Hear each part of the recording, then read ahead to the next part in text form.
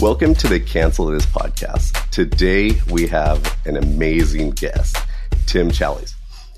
Tim is a Christian, a husband to Eileen, and a father to two girls in their teens and one son who is waiting for him in heaven.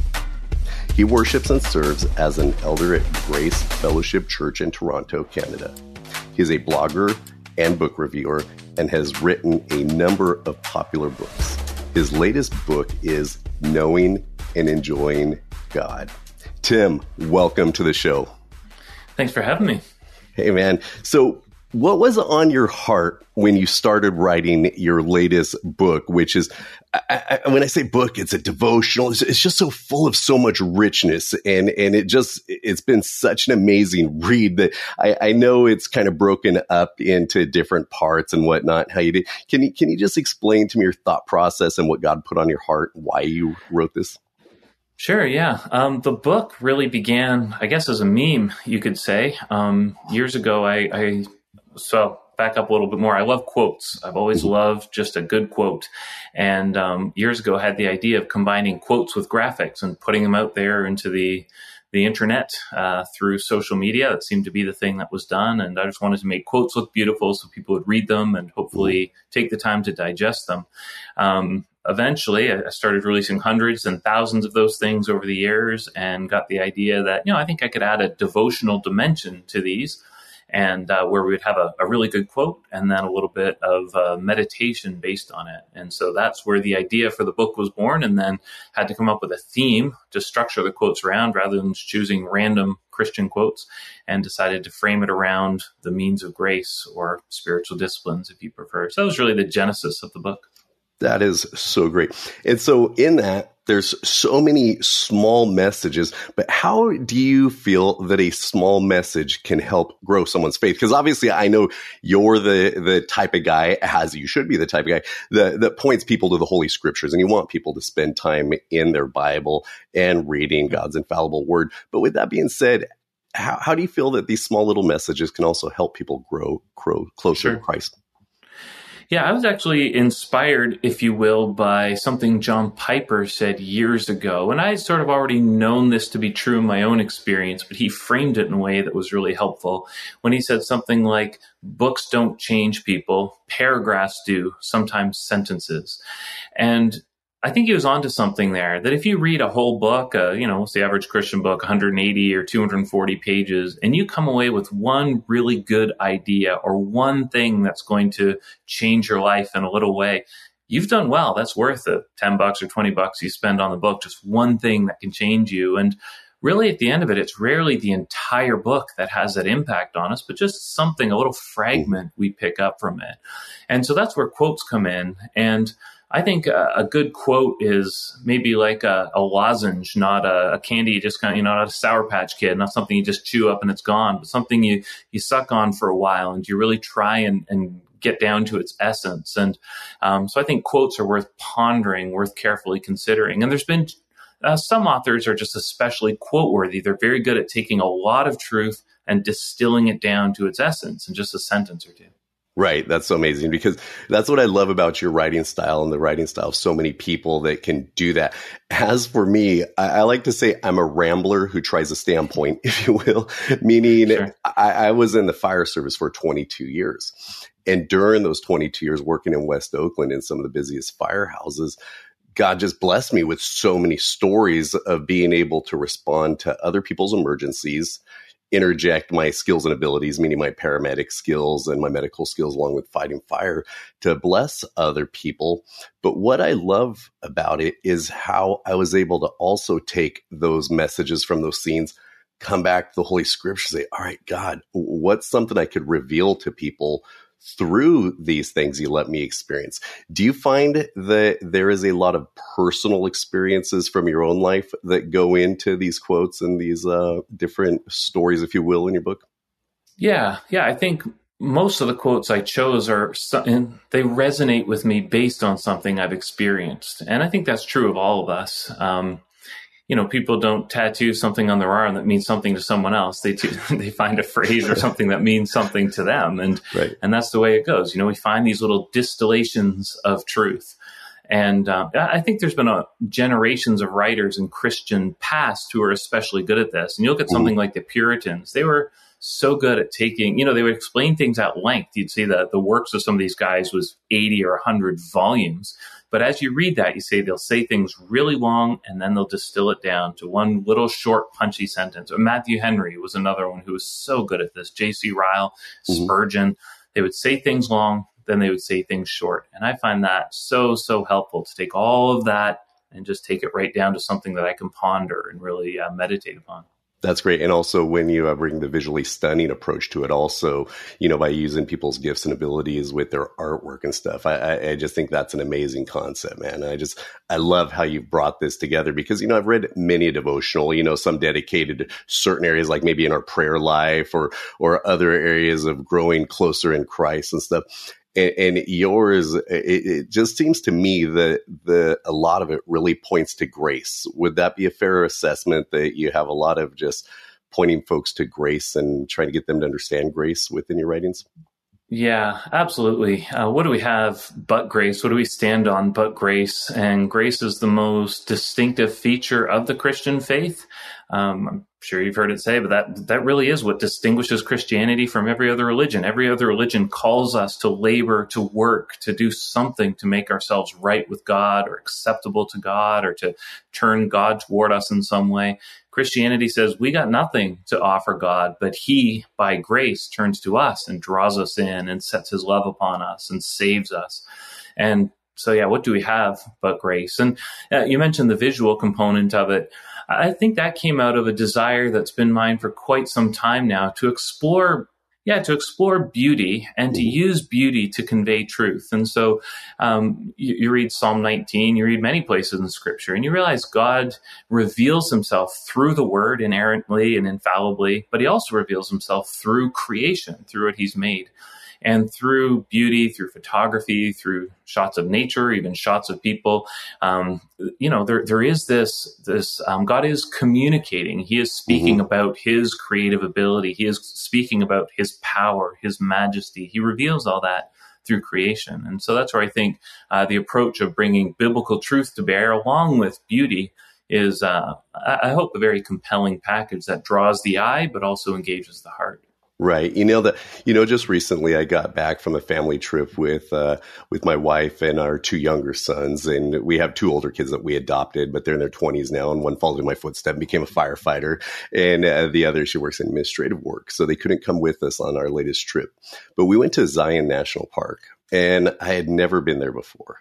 And when I set foot there, it wasn't like it was holy ground, if you will, and stuff. But the connection I felt with God of just being in his creation, and then, because I'm a history dork too and stuff, and I start thinking about the flood and about how the waters were there and came out of the Great Basin and stuff, and how all of this was formed over time, in God's amazing time. And I just felt so close to him in a different way, which you were kind of speaking of there, of him revealing himself to me through his beauty. Now, what was even more majestic about it was we brought our Bibles, and every day my family and I, we do a Bible study together. But then I also have my older kids do a Bible study with my younger kids, kind of teach them to train up the younger ones. And what I got out of being there, man, was just wasn't like a new level of closeness or an awakening and stuff. It was just different than what I experienced in my day-to-day life. Do you find that sometimes when you're in just a beautiful place outside of your normal area, that sometimes you just have a different type of experience with God than you normally do sitting in an office or at work? Yeah, absolutely. I love Zion, first of all. I spent a morning a couple of years ago sitting at the Canyon Overlook Trail there and just watching the sun rise over Zion. So I'm going to cut you off for a quick minute. That was the vision I had in my head, was we were at the Canyon Overlook there, and that's where one of those moments happened. So that was just kind of cool that you mentioned that. So sorry to cut you off, but that was pretty awesome. Absolutely. And I think God wants us to enjoy the beauty that he's made. I know God wants us to enjoy it. God didn't create a beautiful world just for his own benefit. He created it for ours as well. And he created it beautiful and incredible so we would gasp. So we would be in awe, because that awe leads us to worship.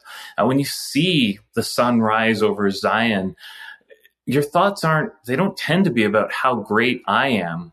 It's not, oh Lord my God, when I in awesome wonder consider myself and all my hands have made, right? You just look out.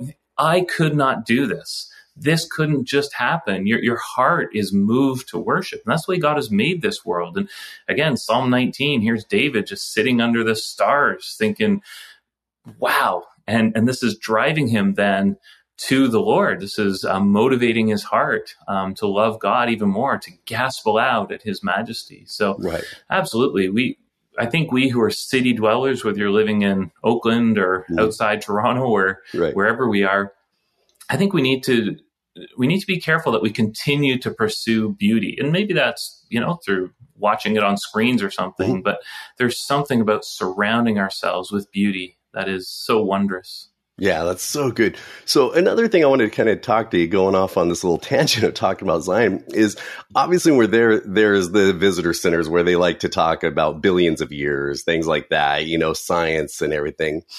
And when I was there, it was so wonderful to watch my children. I have to teach them to engage culture properly, because sometimes as a fireman, my aggressive worldly side kind of comes out, where someone will tell me, well, the world was created billions of years ago, like, kind of jokingly.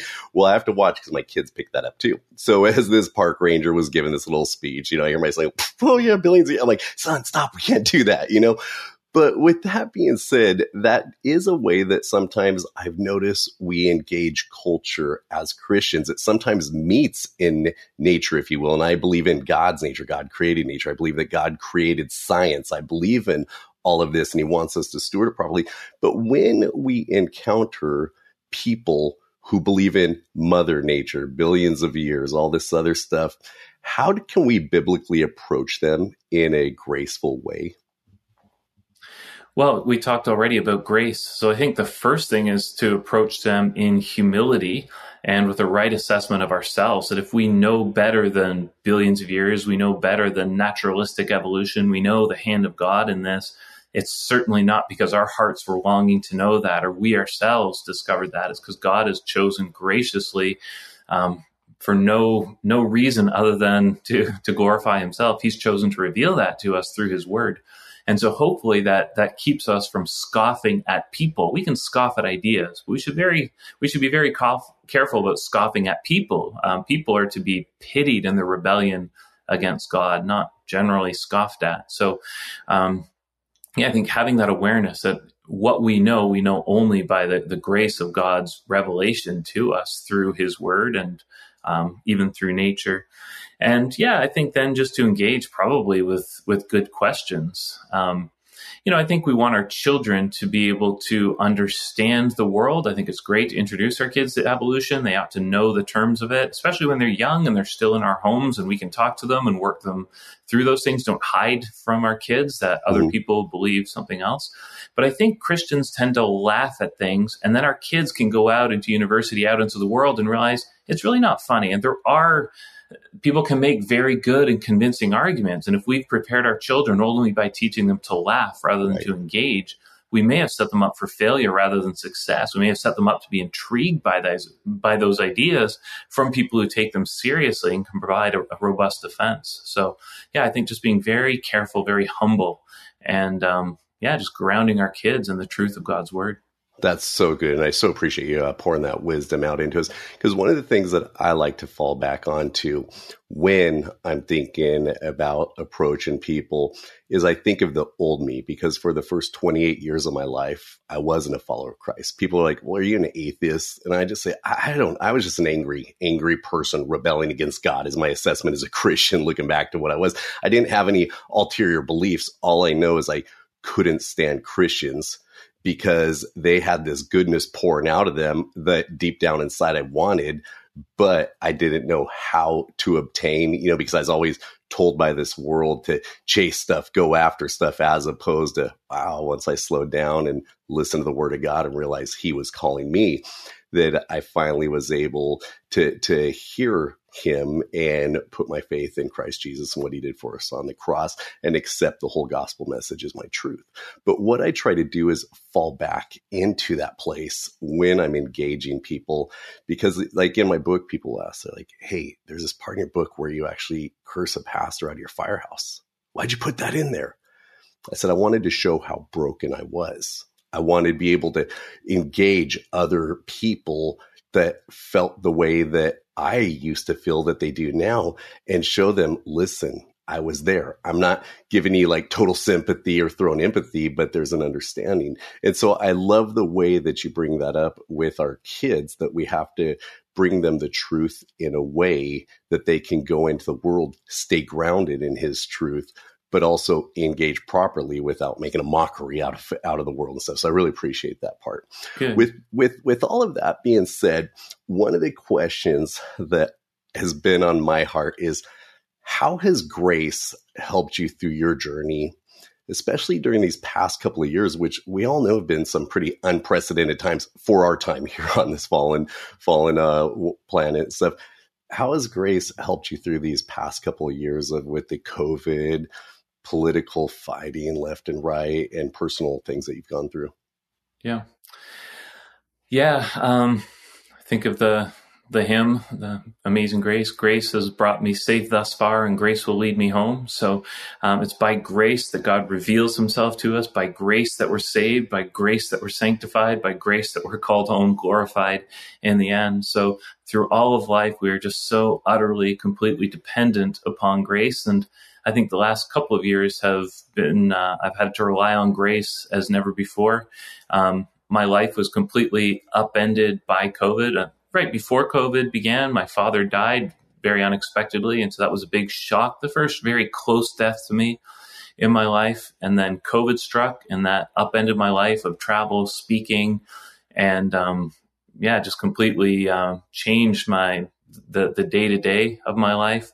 And then just about a year ago, the Lord took my son, my 20-year-old son, to himself, which changed everything in so many ways.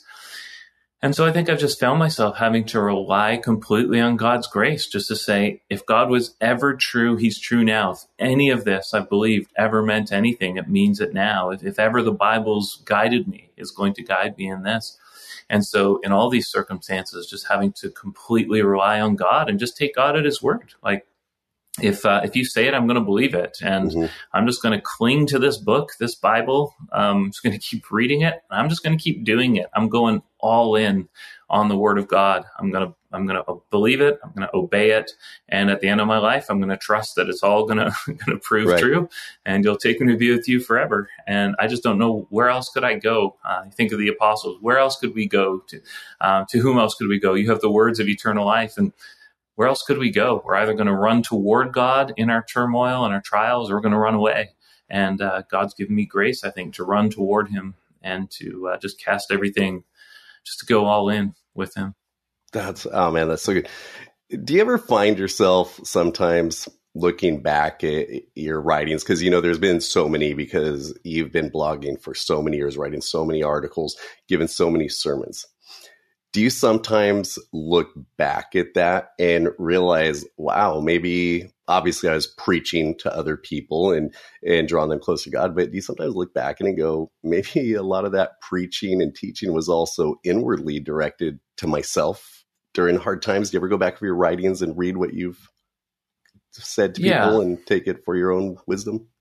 Yeah, very much. I believe in the God of providence, the God whose hand is in all things. And God hasn't just prepared some future. He is preparing us for that future. And so whatever we're going through now, whatever's of interest to us now, whatever we're pondering now, I think in some way God's building towards something.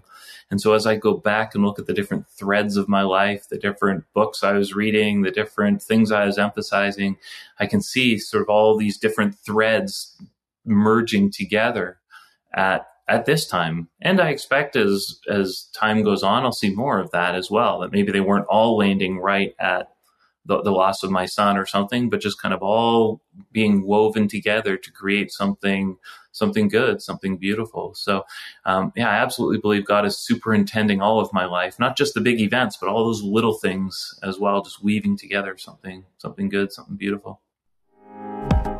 You're listening to the Edify Podcast Network. We'll be right back. This podcast is part of the Edify Podcast Network. Edify is a faith-inspiring app that brings together thousands of the best Christian podcasts in one place for your listening enjoyment. Cut through the noise and grow your faith by diving into the world's top Christian podcasts today. Download the Edify app for free from the App Store or Google Play, or by going to edify.app. That's edifi.app.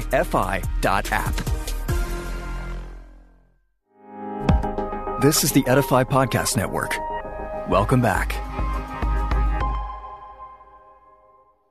So my guess is a lot of people come to you with a lot of questions about the church's response. You know, let me not say the church as a whole, but their local church's response to COVID. And it seems to me like a lot of division has popped up over this past 2 years, like it always does. Every time I look at the past just 20 years of division in the church, I see it in so many different areas. And a lot of it has to do with what's happening in culture at the time. Have you seen a lot of division within the local church during this time of COVID, meaning how we've handled it, not handled it, how we should handle it? What are your thoughts on that? Yeah, certainly. You know, I think there was this version of COVID we had in our minds when we first realized the pandemic was going to leap the ocean and invade our shores. And I think we sort of looked out and thought that the church is going to come together locally, perhaps extra locally, globally, and we are going to come together on this and just serve the community, serve one another, just wait and see what the Lord can do. And I think we look back now and think, it might have been just a little bit naive. It could have been that. I really think it could have been. But what we maybe didn't count on was that the spiritual aspects would be bound up in politics, would be bound up in medicine, would be bound up in all these different things. I'm in Canada, so it's a whole different set of politics, a whole different set of medical authorities and so on. And yeah, so I think Satan has used this to sow division within the church. And he hasn't done that by throwing something into the church. He's done that through you and through me and through whoever's watching or listening to this. He's done it through people. It's been our fault. This is on us, our lack of unity. We have not pursued unity with one another, and especially unity with people who believe different things. We're reading the facts differently. I think it's our conviction that the gospel of Jesus Christ is sufficient to bind together Jews and Gentiles, people biblically who are completely different, had no use for one another, different backgrounds, couldn't stand one another. Yet the gospel here in the New Testament, we're saying this gospel is meant to bring you together. Surely that same gospel can bring us together, whether we believe this about the pandemic or that, whether we follow these medical authorities or those, whether we believe this about vaccines or we believe the other thing. But that's only going to happen if this doesn't fall on the church leaders, the global leaders, the guys with big radio programs, the guys with big websites. This falls to you and me, people within the church, reaching out to people who believe something different and just loving them despite those differences. If we were all doing that, COVID would have had a completely different outcome, and one that I think is much more satisfying, one which we could be far prouder than right now. It seems that division is one of the main outcomes. Yeah, it seems like physical responses a lot of times just kind of undermine everything that we've been taught to do, meaning handling it spiritually, right? Well, number one, I mean, what's one of the greatest things we can do is pray a little more, and then get into the word and just see how God says we should respond to this. One of the things I've learned, and I'm kind of newer into the world of authoring, and I'm kind of like this anomaly, and this is kind of my own take on it, because, you know, I look at all these authors out there and go, oh my gosh, these guys are so much more scripturally sound and stuff. And, you know, I try to stay within my lane, stay within the truth. I do have elders above me, my local church, people that watch my writings that will every once in a while say, Jason, what did you mean by that? Go change a couple of words, you know, and stuff. And so I try to fall back into that. But being new in this world, I see a lot of just crazy. There's no other way to explain crazy stuff online that it seems like certain people that are pastors or elders in their church have taken on. And I see no grace in it. And I see no sharing the gospel or growing in Christ in it. So how do we deal with that as Christians when we see this church or this very loud, outspoken voice just hammering down on COVID, the responses, as opposed to preaching grace? How do we handle that as a Christian? That's hard. First, I think we have to realize that the local church is what really matters.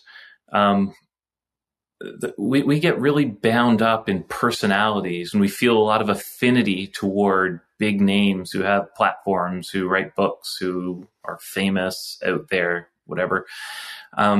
I think if our loyalties are primarily to the local church, to those few people God has put directly around us, whose lives we can touch, we can actually do something about, people with whom there's actual authority structure. So if they are going off the rails, there's somebody there to say, hey, you're off the rails and you need to stop.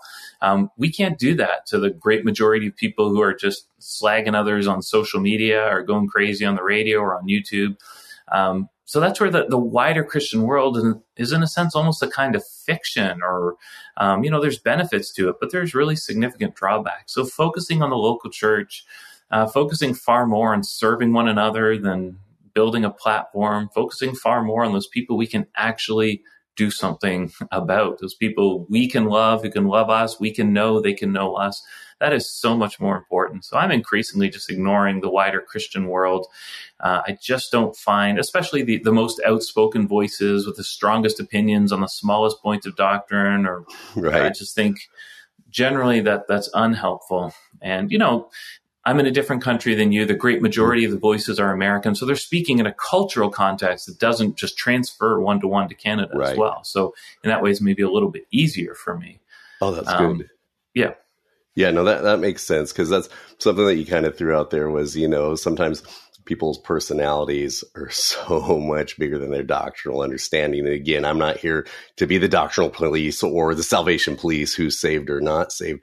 But one thing I have learned is over the years, I like looking into what other people are saying, and then sometimes holding a mirror up in front of me and saying, wow, I don't like this way that they're bringing this message, or the way that they're bringing it. But instead of like just typing it out, putting out there like, this church is doing that or this, that, I actually like to hold up a mirror and say, am I doing anything that might reflect the same things they're doing, and kind of grow from that. Another thing that I love that you talk about the local church is, I will never, ever, ever say the fire department is like the local church, but there's parallels in what we do. Is we have districts that we're in, and we're responsible for that district, right? So if there is a fire within that district, we respond to it and we show up. But if there's a fire all the way on the other side of town, we know that there's highly qualified guys going to fight that fire. And I sometimes think of that in the local church, that I try to bring that back around and say, you guys, think of this like a simplistic blue collar way, like a firefighter. We respond to this area. This is the area God placed us in. And this is the area where we take care of. And I also believe by doing that, there's far outreaching effects, because people recognize what you're doing, and it kind of flows outwardly, if you will, So I love how you bring up the local church and how important it is. Now, yeah, and you have no business going into a different district and telling them how to fight fires. In fact, the more different the district is from yours, the less wisdom you would have, the more arrogance it would take for you to speak loudly and tell them, no, this is how you need to do your job. And so I think there's another parallel there. Just if Christians could just stay in their own lane, yes. Just not interfere in other people's battles, just, let those things unfold on a more local level. In general, I think that would be better. Look, there's a place for people to have a loud voice. And I'm very grateful for certain people who really do speak well. The Lord has granted them a platform and they use it well. I'm truly grateful for that. There's nothing intrinsically wrong with it, but it is very easy to misuse, very easy to abuse, and very easy to give counsel to people that really doesn't apply to them, because they're in a different context. So I think there's a real caution, real humility that's needed. No, that's great. You know, I was talking with with a real dear pastor, good pastor friend of mine. And I told him, I said, it's so weird that when you've given this, what the world likes to call a platform, but I'm just like, God, I don't know what this is, but I know I need to steward it properly. Okay. And I'm trying my best here, and I'm following your guidance, and I'm making sure that I have very wise men surrounding me and above me and helping me out. But one of the questions that I posed for him was like, how is it, or why is it that people feel that once you've been handed something, that they can speak into your lives an area they actually have no right speaking into? And hear me out on this. Meaning, so one of the things I'll get all the time is, Jason, stay humble.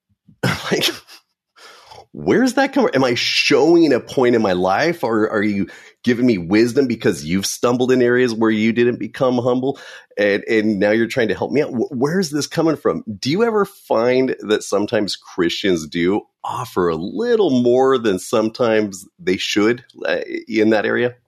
Sure. Yeah, absolutely. And that tends to be based on other things in their own life or things in their own little sphere. So, again, the more local our Christianity, the more local our counsel, was it said of John Wesley, the world was his parish? I mean, that's kind of cute. On the other hand, no, it wasn't. Right. Each of us is responsible for our little district, our little church, our little family. Very few of us have really wide responsibility. And that wide responsibility is entrusted to people, hopefully, who are faithful in the little bit. I wouldn't want to stand before the Lord and say, I preached the gospel to all the world, but I ignored my own local church. Or I was a faithful pastor to the world, but not to those few people you entrusted to me. The Lord has entrusted a few souls to my care, and that alone is plenty intimidating, plenty terrifying. I'm not eager to have this massive platform where I feel there's even more responsibility to steward and even more stuff that I can mess up. Right. No, that's so good. I so appreciate that. So when I kind of hit with you a little on the quote, cancel culture, and I know people have been canceling things out that they don't like or that they don't tend to agree with for forever, for the most part, as long as man's been around, right? We like to turn our backs on something that we don't agree with. But I've also kind of noticed that sometimes within the church, we like to maybe cancel someone if we don't like the way they're bringing the message, or if we don't like the way that worship is going or something like that.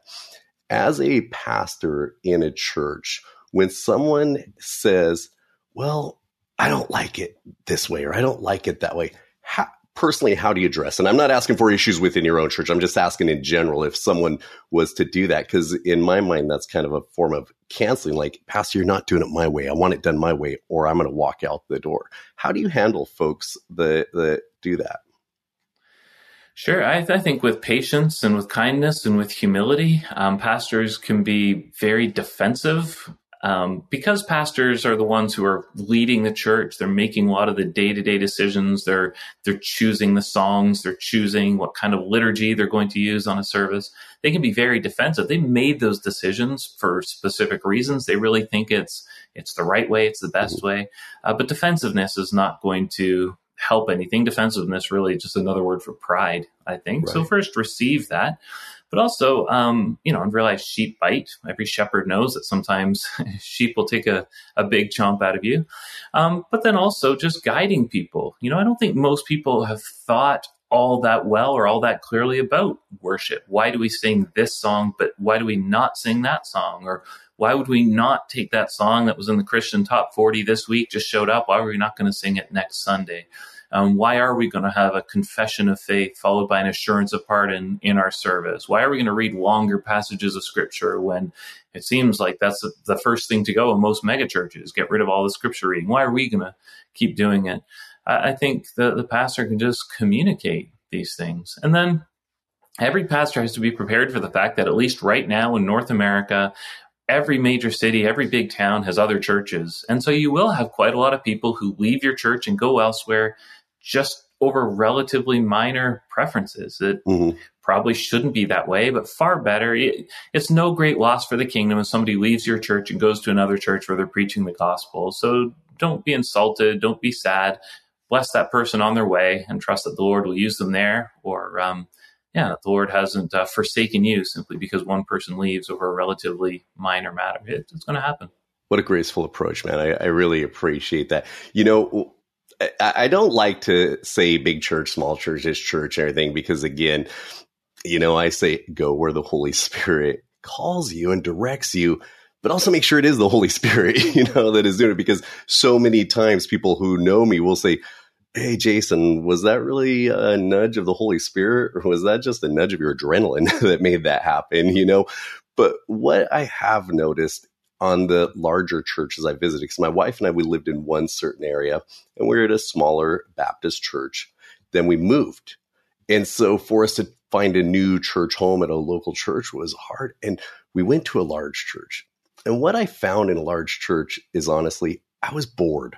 I was so bored on the quote antics that were going on to draw people in, as opposed to having someone preaching the word and just, you know, building us up and caring for our family and stuff. Do you find it sometimes, and I know we're kind of going in touch areas here, the larger churches, they are more about how many people they get as opposed to the growth of the personal growth of their people? Sure. I think there's two kinds of larger churches. There's churches that are just doing the same thing they did when they were small, and the Lord just keeps sending people there.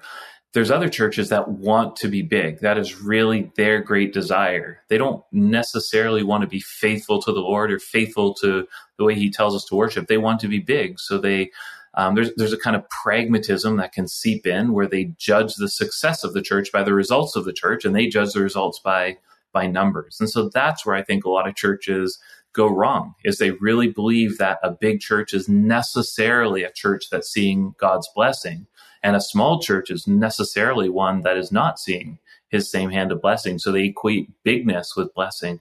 That I think is very, very dangerous and a bad path to go down, because it's very easy to manipulate the numbers in church. It's not that hard to grow a big church, but it's hard to grow a big church that's really honoring the Lord and really doing what his word tells you to do. So I do have sympathy for big churches in the sense that as they grow, there's certain things they have to change in the structure of the church. You can't have a big church that functions like a small church. Things change as you hit certain milestones. So I understand that a big church will always, in some ways, reflect its bigness. It can't have all the benefits a small church has, but then small church, there's certain things they can't do as well. But I'm hesitant to judge a church just on its size, as much as are those people eager to do what the word says? Are they living by the Bible? Are they doing all the things God calls churches to do?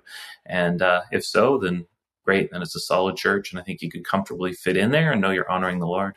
That's so good, man. I really appreciate your take on that. I know we're just kind of going all over the place right now, but I love your biblical wisdom that you pour into all these areas and stuff. And it's so cool. So with that being said, I do kind of want to swing back over here real quick and just hit this cancel culture thing, but also leave people with some hope. One of the things looking into the world that I've been seeing, quote, canceling wise, is I really enjoy American football. I'm going to be honest with you. I don't watch, I lovingly, yes, I care about the player. Okay. But it's like a chess game to me. It's like a chess match, and that's all I watch it for. But it seems like so many Americans are drawn to football, and it's a place where I see them saying, well, okay, we're going to take a knee. And then this area over people over here say, oh, I'm going to cancel them out, never watch it again. Then maybe a coach has some emails pop up that were pretty disgusting in the way they were written, and now he's canceled out. And so what I'm seeing is just in entertainment, it's seeping into all parts of our lives of we're not giving people grace to repent. And that's what I think my biggest issue with the cancel culture is if I just say, all right, well, man, Pastor Tim, he did this, I'm done. Well, I understand maybe I need to let you walk alone while you're going through stuff, and I still need to be here and pour into you, but I need to be over here. But that's not a cancellation. Do you feel that we're ripping off people the chance of repentance when we just cancel them out? Yeah, so I think there's two things in play. There is a higher standard for pastors. And so I don't like the word cancel, but there are pastors who do egregious things. And I think too often in the past in the church, pastors have been, take a year off and then come back. Doesn't matter who you harmed, how bad it was, etc. Just take a year off, come back, you're good to go. Mm-hmm. Character is everything for a pastor, for an elder, and we can never downplay character. We do so only at our peril. So when a pastor has sinned egregiously, I would say cancellation in the sense of taking him out of his office is the right and good thing to do. But there does have to be a process for repentance and restoration, if not to the office of pastor, at least to restoring him to the membership of the church, or, to express he's been forgiven. And you're absolutely right that cancel culture has no path to forgiveness. You can self-flagellate, you can fall on your face, you can beg, you can plead, you can do whatever you want. It'll never be good enough. It's a cutthroat world right now. And I hate that some of this is seeping into the church. Again, I think pastors are held to a higher standard. Christian teachers are held to a higher standard. But I do think what we need to develop as Christians is how do we move forward when people have sinned, especially for sins that may have been done quite a long time ago, when norms were different and everybody thought one way. I think we just have to develop that path to forgiveness, repentance, restoration. And that really hasn't been done yet that I can see. No, I love your take on that, man. Thank you for pouring into that area too and stuff, because it's just something that's just, in my blue collar terms, just straight crazy right now, so I love your wisdom. Hey, Tim, I just wanted to thank you for coming on today and just talking about a wide range of topics and obviously, talking about your book. Before we leave here, I'm going to ask two things of you that I rarely ask my guests. Well, one I ask quite a bit. Could you just leave us with a message of hope followed by a prayer? Sure. Message of hope. And we've got the gospel. Jesus Christ has died for our sins and was raised. He's given us all we need to be saved and to be sanctified and eventually to be glorified. So we're living by God's grace. We are living out God's grace. We are eager to be used by God, eager to express the character of God, and then eager to go and be with God. And so the message of hope we offer is the gospel which is sufficient to save us, sufficient to sanctify us, sufficient to glorify us. So Amen. Live by the gospel, die by the gospel. And what more do we have as Christians? If you do that, if you live like that, you'll be all right. Amen, brother. I so appreciate that. And if you wouldn't mind just praying us out of this episode, man, it would be a huge blessing. Glad to. Yep. Father in heaven, we thank you that you're a good God and that you do love us. We thank you that you set your love on us while we were still sinners. You sent Christ to die for us. We thank you that you accepted his sacrifice on our behalf so that we can have the righteousness of Christ. We thank you that you took our sin and put it on Christ. You took the righteousness of Christ and gave it to us. So now we are truly saved, as saved as we could ever be. We thank you that you'll never love us more than you do now. You'll never love us less than you do right now. You'll always love us perfectly in all the ways you love your Son, since we do have his righteousness and since we are joined to him by faith. So we ask, Lord, that you'd help us to live in such hope, help us to live graceful lives. I pray that we as Christians would live lives that are different from the lives around us. There be a grace that exudes from us, that we would be able to just live so differently that the world would see us and marvel at what you've done in us. Pray your rich blessings upon each one who hears this, each one who listens to this, and pray this for ourselves as well. In Christ's name, amen. Amen.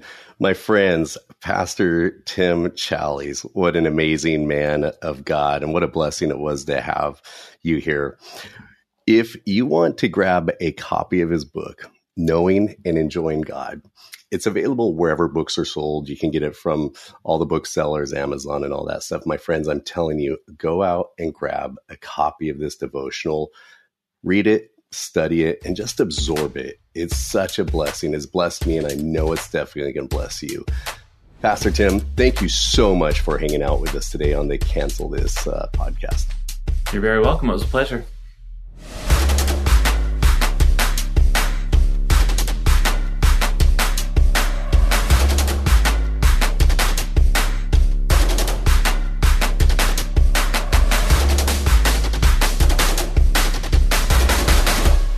Are you concerned about tensions in the Middle East? Do you wonder where we're currently at in the biblical timeline? Are we really in the last days? Hi, everyone. I'm Dr. Carl Muller with the Inside the Epicenter podcast.